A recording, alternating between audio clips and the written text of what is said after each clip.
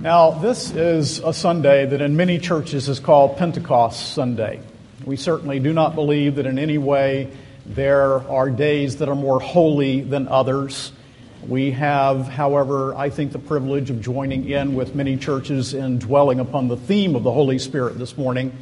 And about a year ago, I actually preached from this text, but have wanted to return to it and have thought upon it more, dwelt upon it, and ask that you now turn to the second chapter of the book of Acts.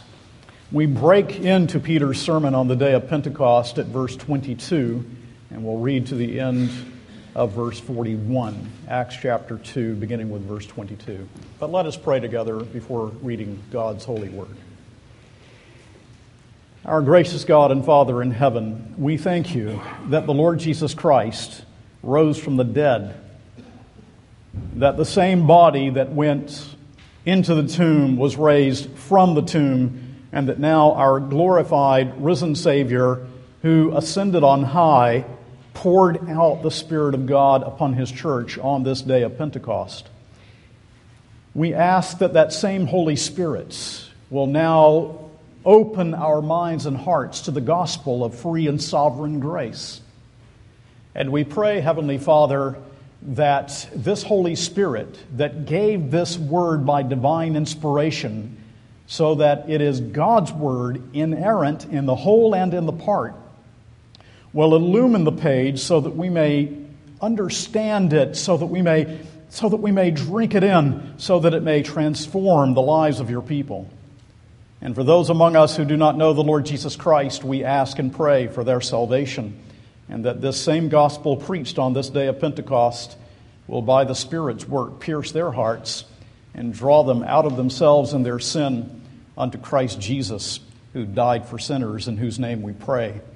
Amen. Acts chapter 2, beginning with verse 22. This is the word of God. Men of Israel, hear these words.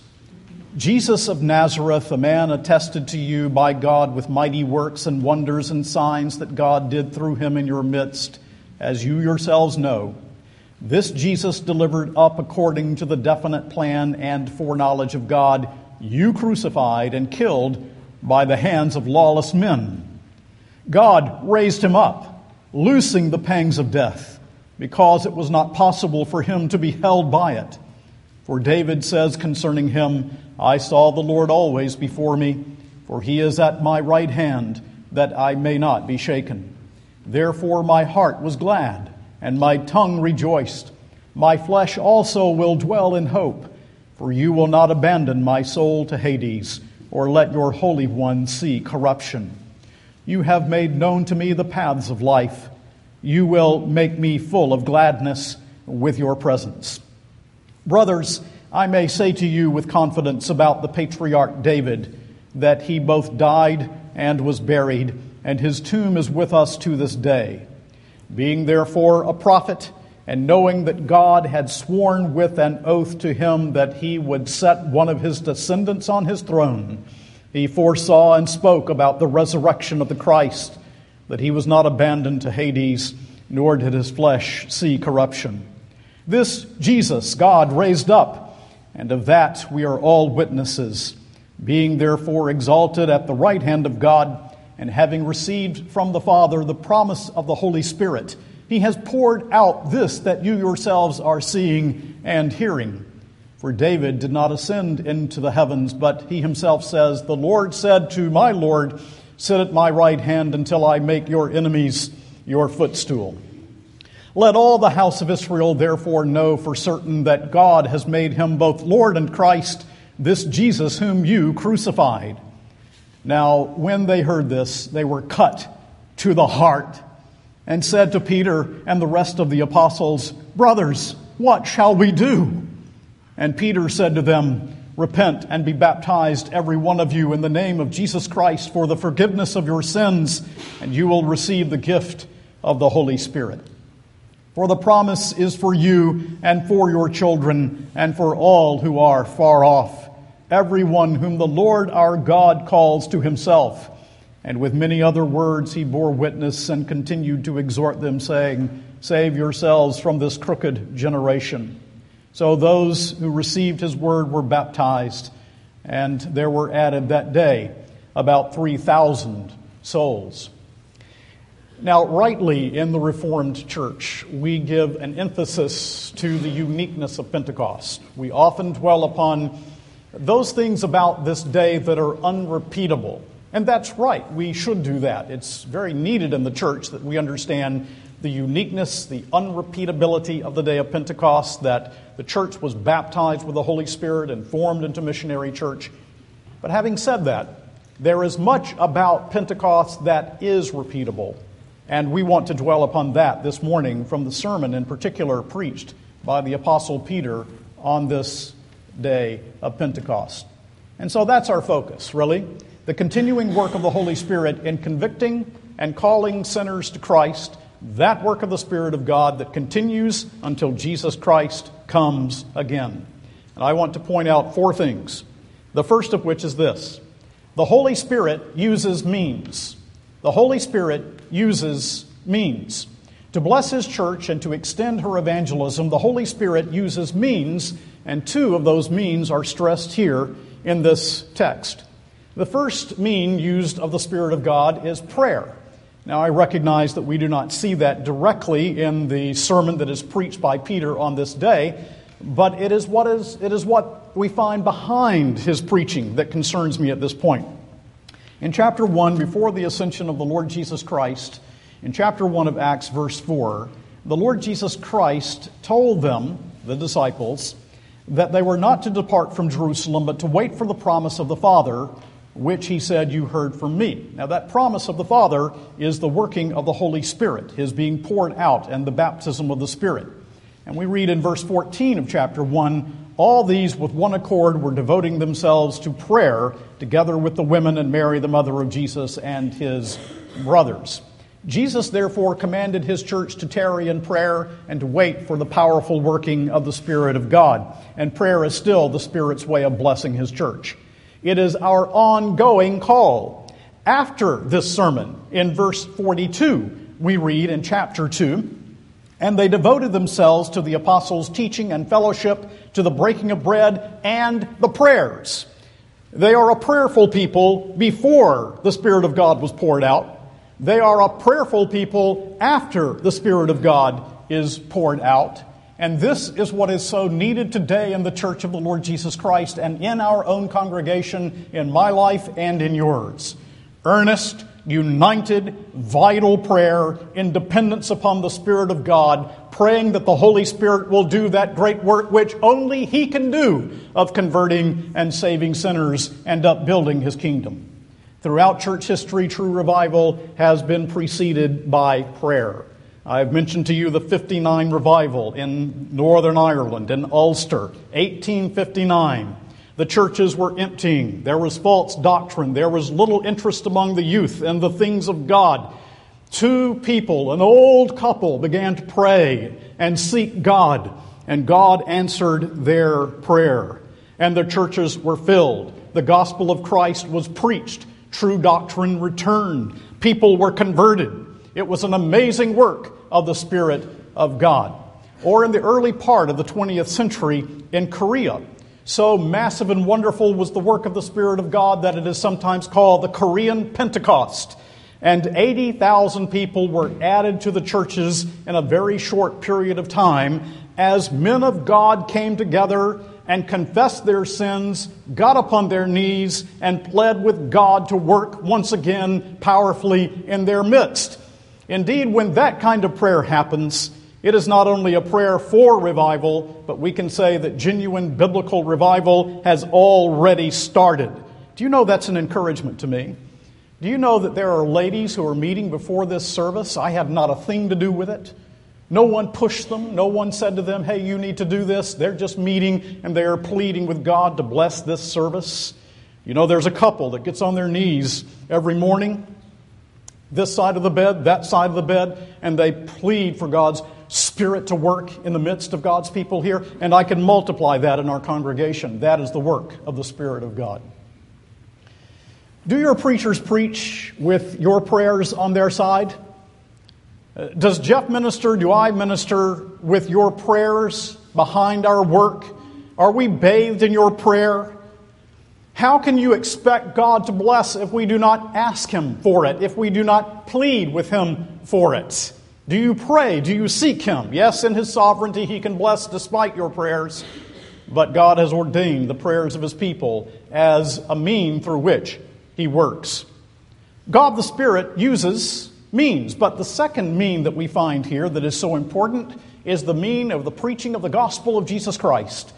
The Lord has ordained the preaching of His word until Christ comes again. The Apostle Paul said that he was determined to know nothing among the Corinthians except Jesus Christ and Him crucified, and that his preaching was in the demonstration of the Spirit and of power. He says in Romans chapter 10, how shall they hear without a preacher? God has ordained preaching in the midst of His people until Jesus comes again. And so we have Peter's sermon. And what do we see here? It's the first public preaching after the ascension of Jesus Christ. And the entire sermon from first to last points to Christ. You see this intense desire on the part of Peter the apostle to win men to Jesus. It is earnest. It is urgent. There is no mincing of words. You killed this Jesus whom God has exalted. And he emphasizes the exaltation of the Lord Jesus Christ to the right hand of the Father. Now I ask you this question. As you read this simple sermon of Peter's on the day of Pentecost, and you see that 3,000 people were converted and came to genuine saving faith in Jesus Christ, I ask you the question, why? Why was this sermon remarkably blessed? Yes, it's an orderly sermon. Yes, it is an orthodox sermon. Yes, it is sound in every way. But many a sound orthodox sermon is being preached and not blessed, remarkably. Why was it blessed? I will tell you why. There was no special rhetoric. There were no special means.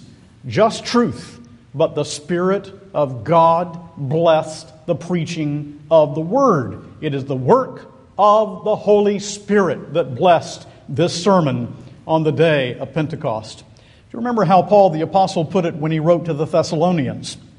He says in 1 Thessalonians 1:4, for we know, brothers loved by God, that He has chosen you, because our gospel came to you not in word, but also in power and in the Holy Spirit, and with full conviction. That is what is so desperately needed today. The powerful working of the Holy Spirit in your heart and in mine, and through the preaching of the Word in this world in which we live. You know, knowing Christ is something that is done to you. It is not something you can work up. You and I are dead in trespasses and sins. We have no ability to believe, no ability natively to repent. There we are, dead in trespasses and sins. And if we are going to come to the Lord, if we are going to know Him, if we are going to be truly converted, it is not something that you work up. It is something that the Holy Spirit achieves and accomplishes as He applies the work of the gospel to your heart, the work of Christ to your heart and to your life. Are you praying for that? Do you even long for it? Let me ask you, is your heart this morning cold to that? Are you concerned about lost people around you? Are you concerned with the blessing of God upon the preaching of the Word?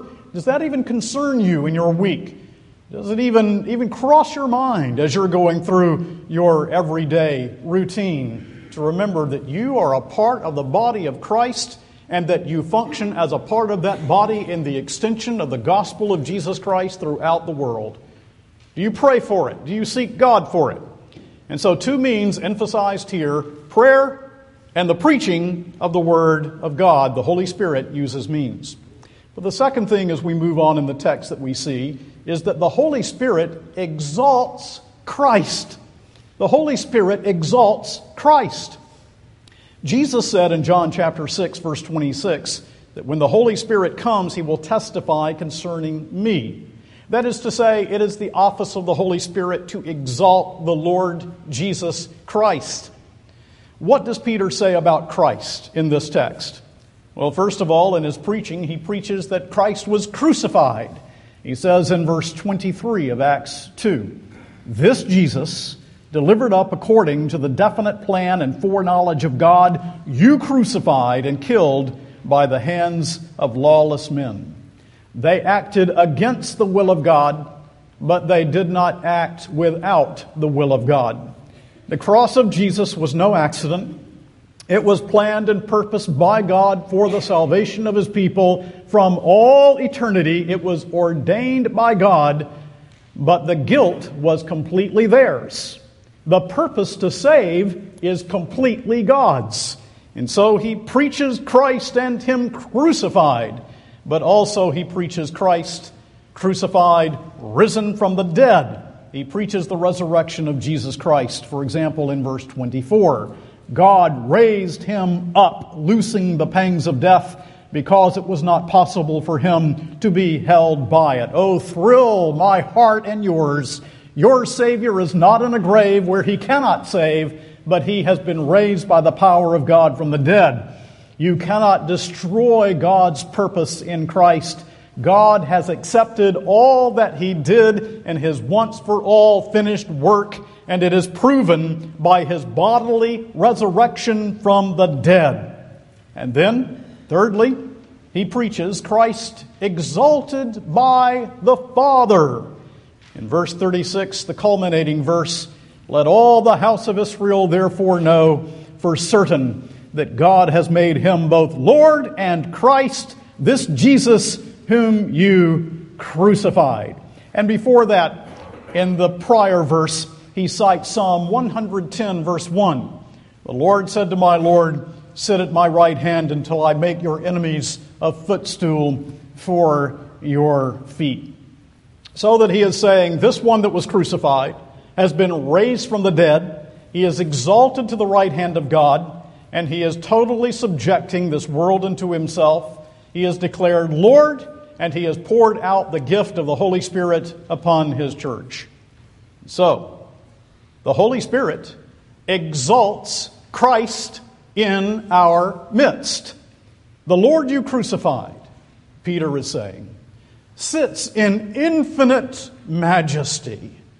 At the right hand of God, he rules and he reigns. He sits in the place of power and in the place of judgment. And preaching to these men on this day, he is saying to them, therefore, bow. Bow. Bow the knee. Bow before this sovereign Lord. You resist Christ's kingdom in vain. Charles Spurgeon had a wonderful word on this. I noticed that at this time, few writers or preachers use the expression, our Lord Jesus Christ. We have lives of Christ and lives of Jesus, but brethren, He is the Lord. Jesus is both Lord and Christ. We need to acknowledge His deity, His dominion, and His divine anointing. He is God over all, blessed forever, and we can never praise Him too much. A great and grievous error of the times is a want of reverence for our Lord and His sacrifice. To sit in judgment on His sacred teaching is to spit in His face. To deny His miracles is to strip Him of His own clothes.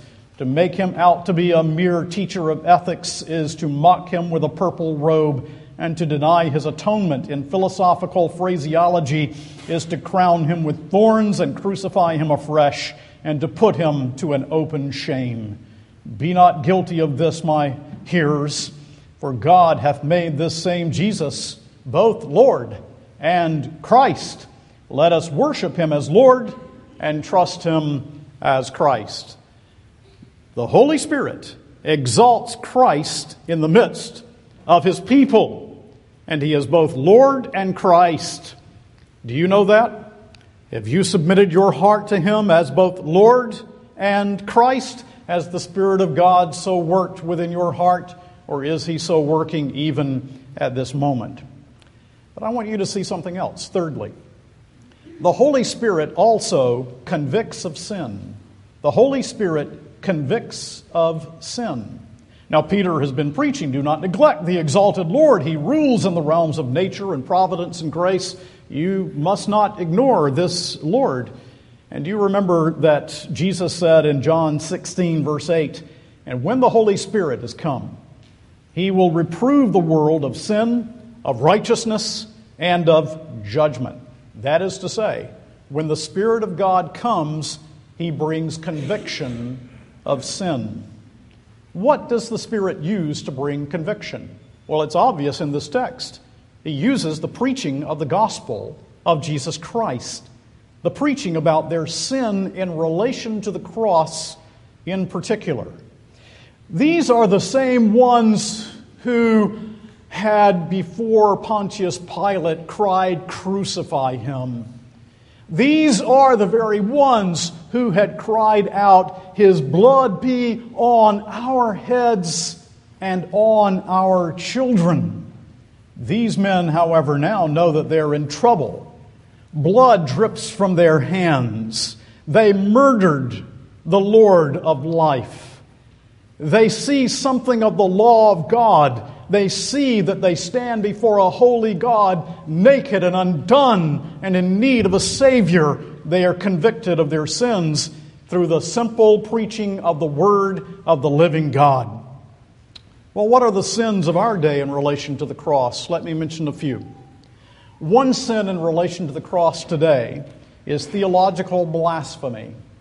Those in so-called evangelical churches, much less those that call themselves liberal, in so-called evangelical churches today that are denying the substitutionary atonement of Jesus Christ and preaching old heresies in its place.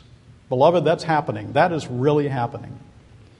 Ignoring Christ's person and work, when it is so clearly revealed to us on the pages of Holy Scripture, is a sin of denying the cross. Rejecting the gospel out and out when you hear it proclaimed. I wonder if there are those within your hearts here who hear the gospel Sunday after Sunday and yet have rejected the gospel out and out. You know, I had a friend who said to me last week, even though I'm a Christian, I was reading Jonathan Edwards' Sinners in the Hands of an Angry God, and when I heard about hell under my feet, I raised my feet off the floor. You know, he was understanding something, wasn't he, of the reality of God's greatness, of His infinite majesty, of His justice, rejecting the gospel out and out. And then there is forsaking Christ, when once having professed faith in Christ, but finding that you are a false professor. These are sins in relation to the cross. But as we look at this text, what happens when there is true conviction? Well, there is shame. I'm ashamed that I have sinned against this lovely Lord. You think of our sin, and our faces turn red as the flames of hell.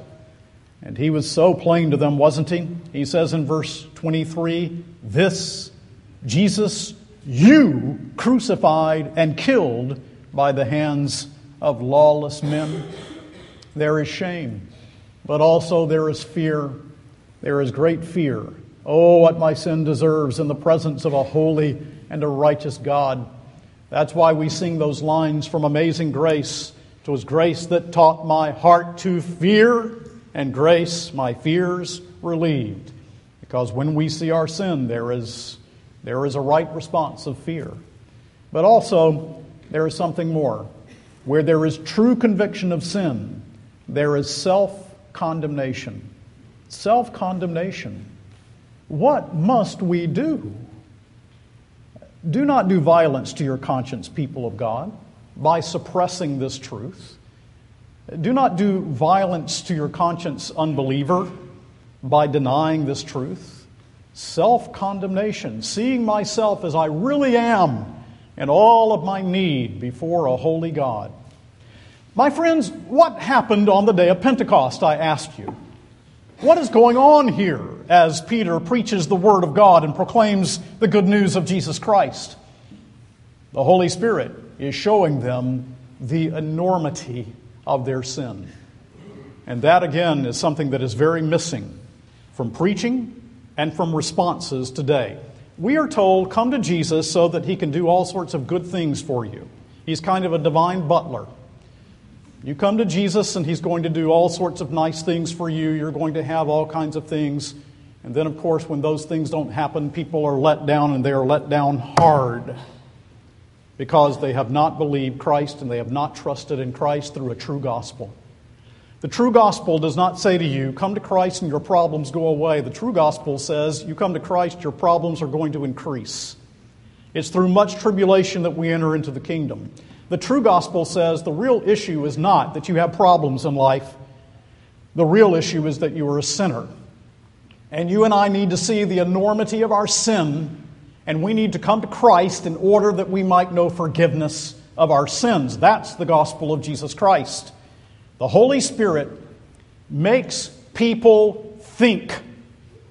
You're tripping along in life. You're not thinking about death and hell and eternity. It may come occasionally, you push it aside, but all of a sudden, the Spirit of God begins to work in your life, and you begin to think, yes, I'm going to live somewhere forever.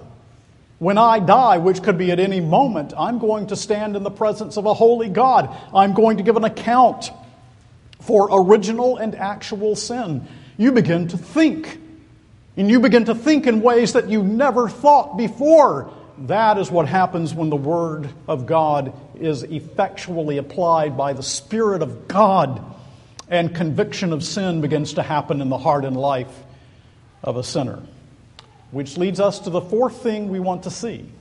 The Holy Spirit converts sinners. Not only does He convict, but thank God the Holy Spirit converts sinners to Jesus. Look at verses 37 and 38. Now when they heard this, all of this sermon, that He is Lord and Christ, Jesus whom you crucified, now when they heard this, they were cut to the heart, and said to Peter and the rest of the apostles, brothers, what shall we do?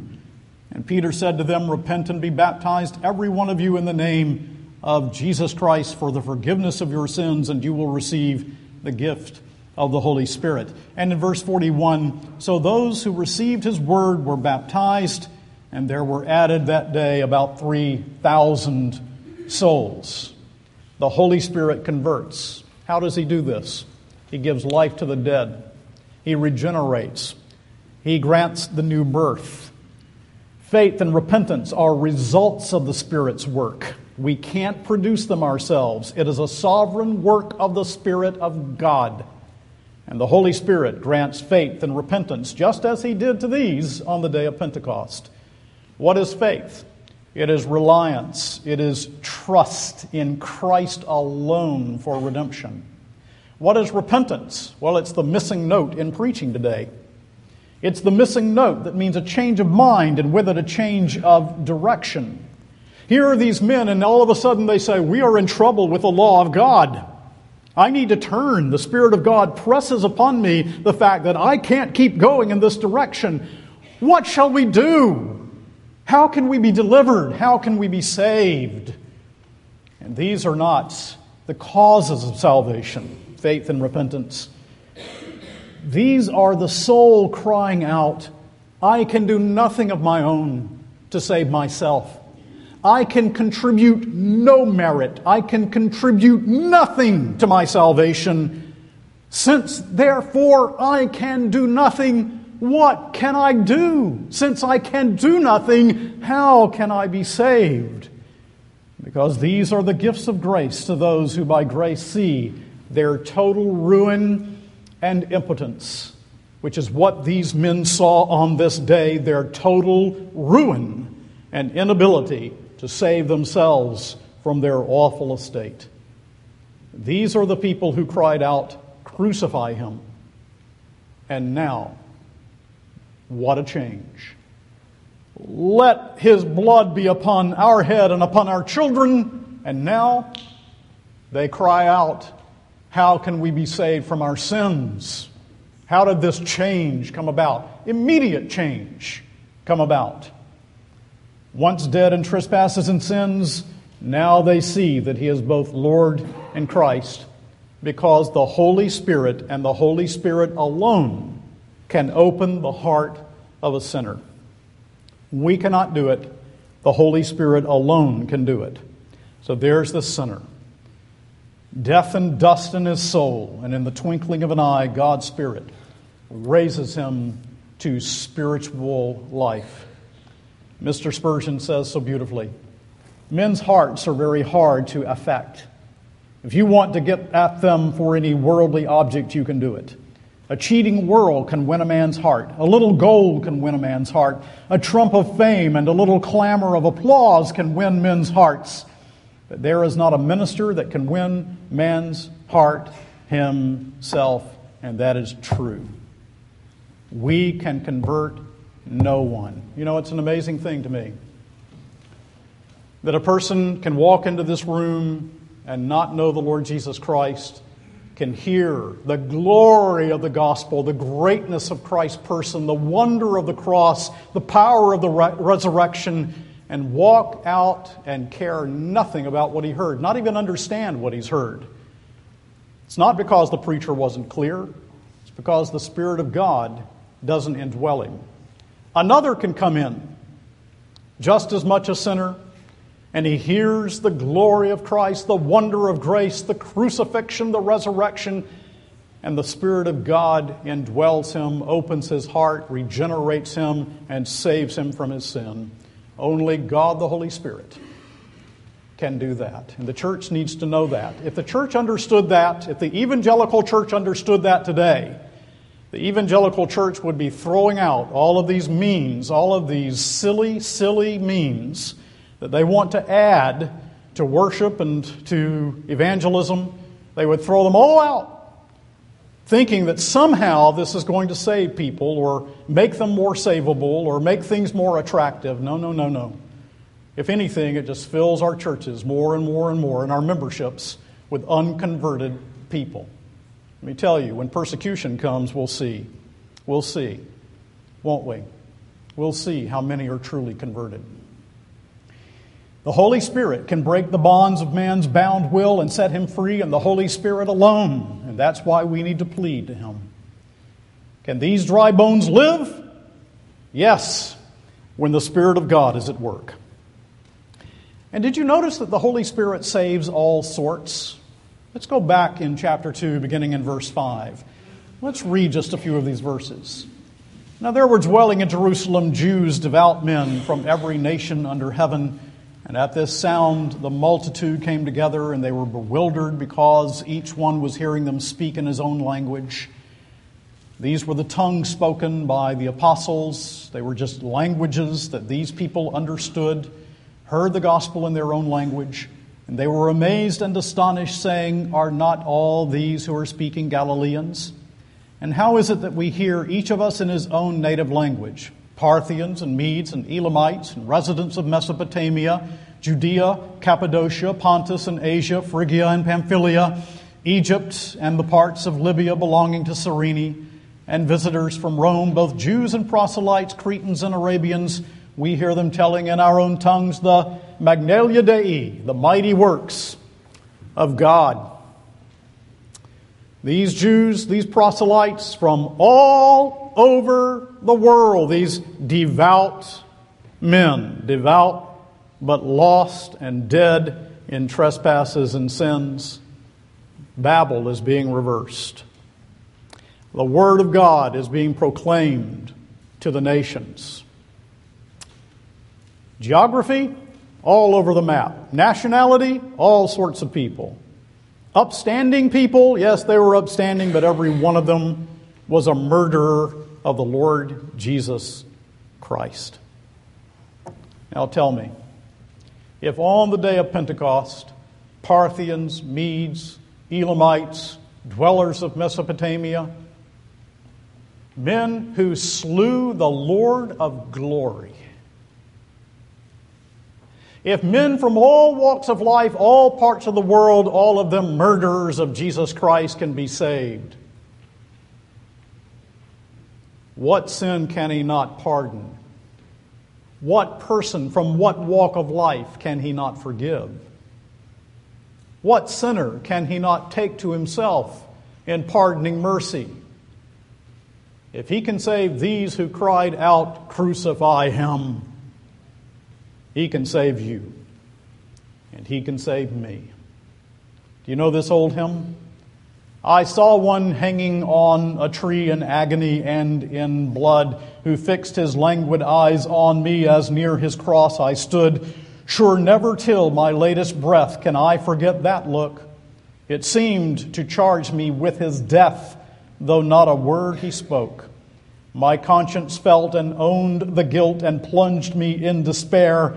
I saw my sins his blood had spilt and helped to nail him there. Alas, I knew not what I did, but now my tears are vain. Where shall my trembling soul be hid? For I, the Lord, have slain. And I remember that day in which I recognized my sin put him there. And I had that very feeling within my heart. Where shall my trembling soul be hid? For I, the Lord, have slain. And the answer is this. My trembling soul can only be hid under the blood that was shed because of my sin that put him there.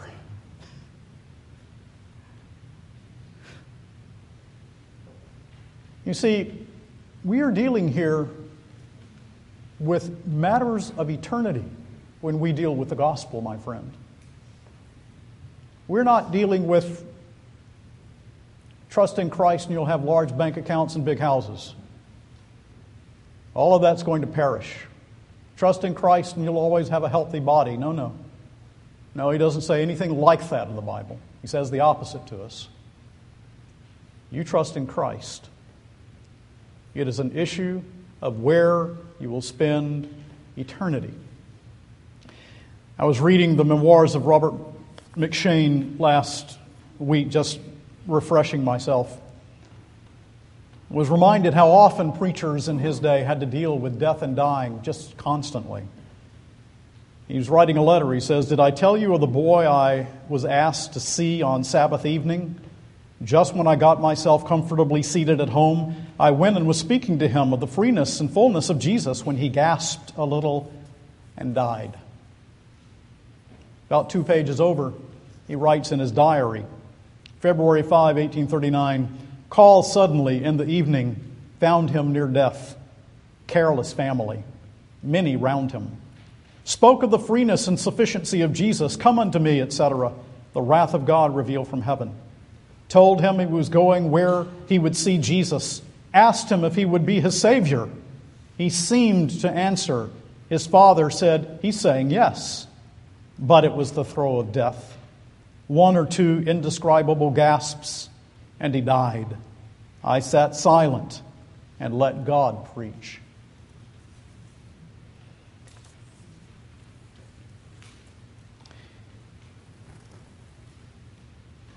So you see, it is still true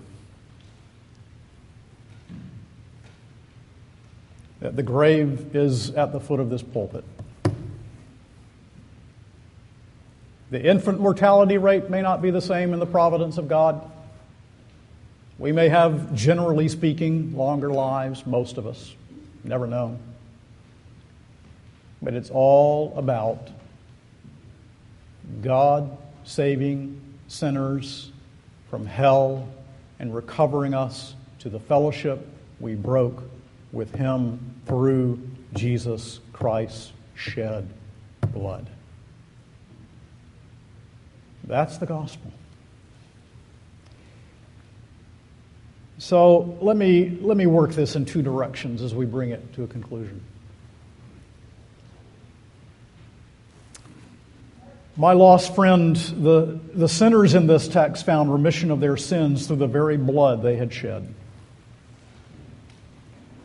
The Holy Spirit is able to make you rely upon the blood of Jesus for eternity. And so I say to you with fullness and freeness, come and welcome to Jesus Christ.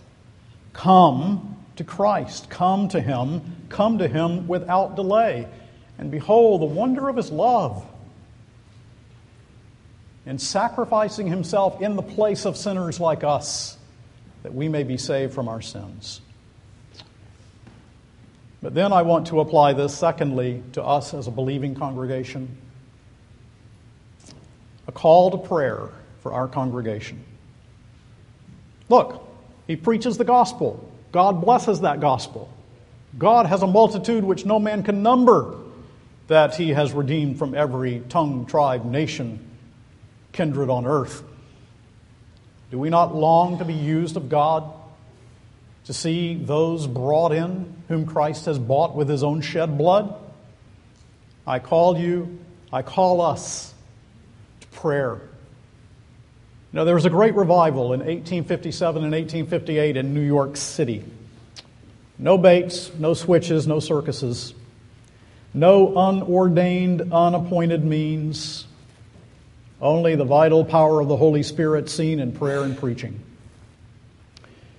The striking of the bells in New York City at 12 o'clock noon became known as the hour of prayer in a local newspaper because it seemed the whole city was at prayer every day at noon. This went on for several years.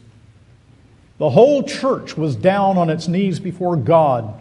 Man was abased, God was exalted. And so I call upon us. Let us abase ourselves, humble ourselves before the mighty hand of God. Let us exalt the exalted Lord. Let us seek the Lord.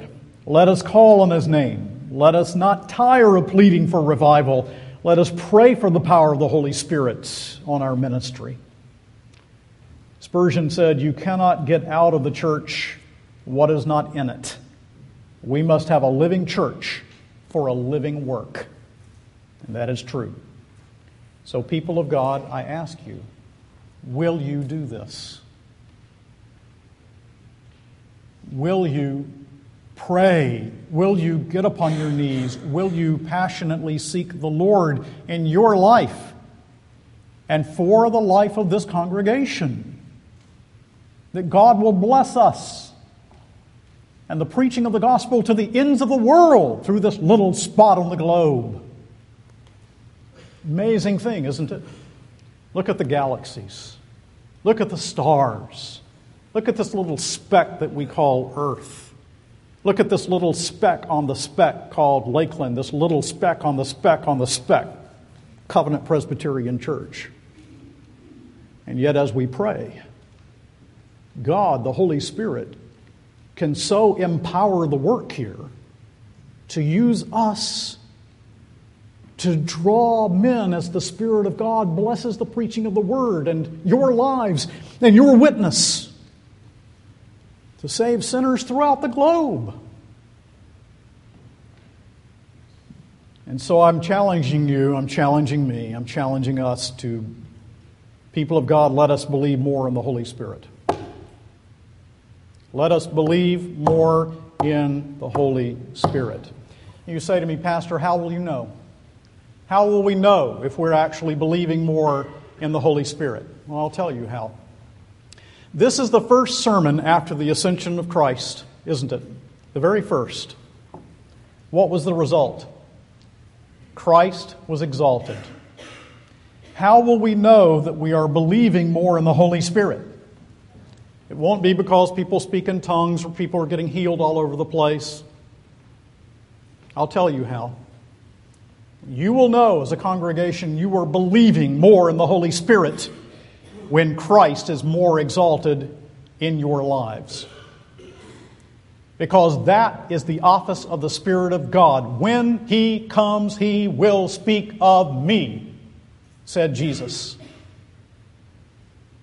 You will know that you are believing more in the power of the Holy Spirit when the gospel is believed, when you believe the gospel and others believe the gospel. How will we know that we are believing more in the Holy Spirit? Other things fade into the background, but in our preaching, in our praying, in our witnessing, and in our daily living, we exalt the Lord of glory. This gospel was heard because of the Spirit of God. You see in verse 14, "Men of Judah and all who dwell in Jerusalem, let this be known to you, and give ear to my words." And then he says in verse 22, "Men of Israel, hear these words." These words of preaching the good news of Jesus Christ, but men will not hear them, really hear them, unless the Holy Spirit is at work. And so you will hear His word, and others will hear His word when the Spirit of God is at work. Not special gifts, not miracles, not big bank accounts, not trouble-free lives. Don't look there. Look to Christ. Look to Christ. Exalt Christ. Exalt the Lord. And hear with obedient hearts His word And you will know that you are believing more in the Holy Spirit. And God's people said,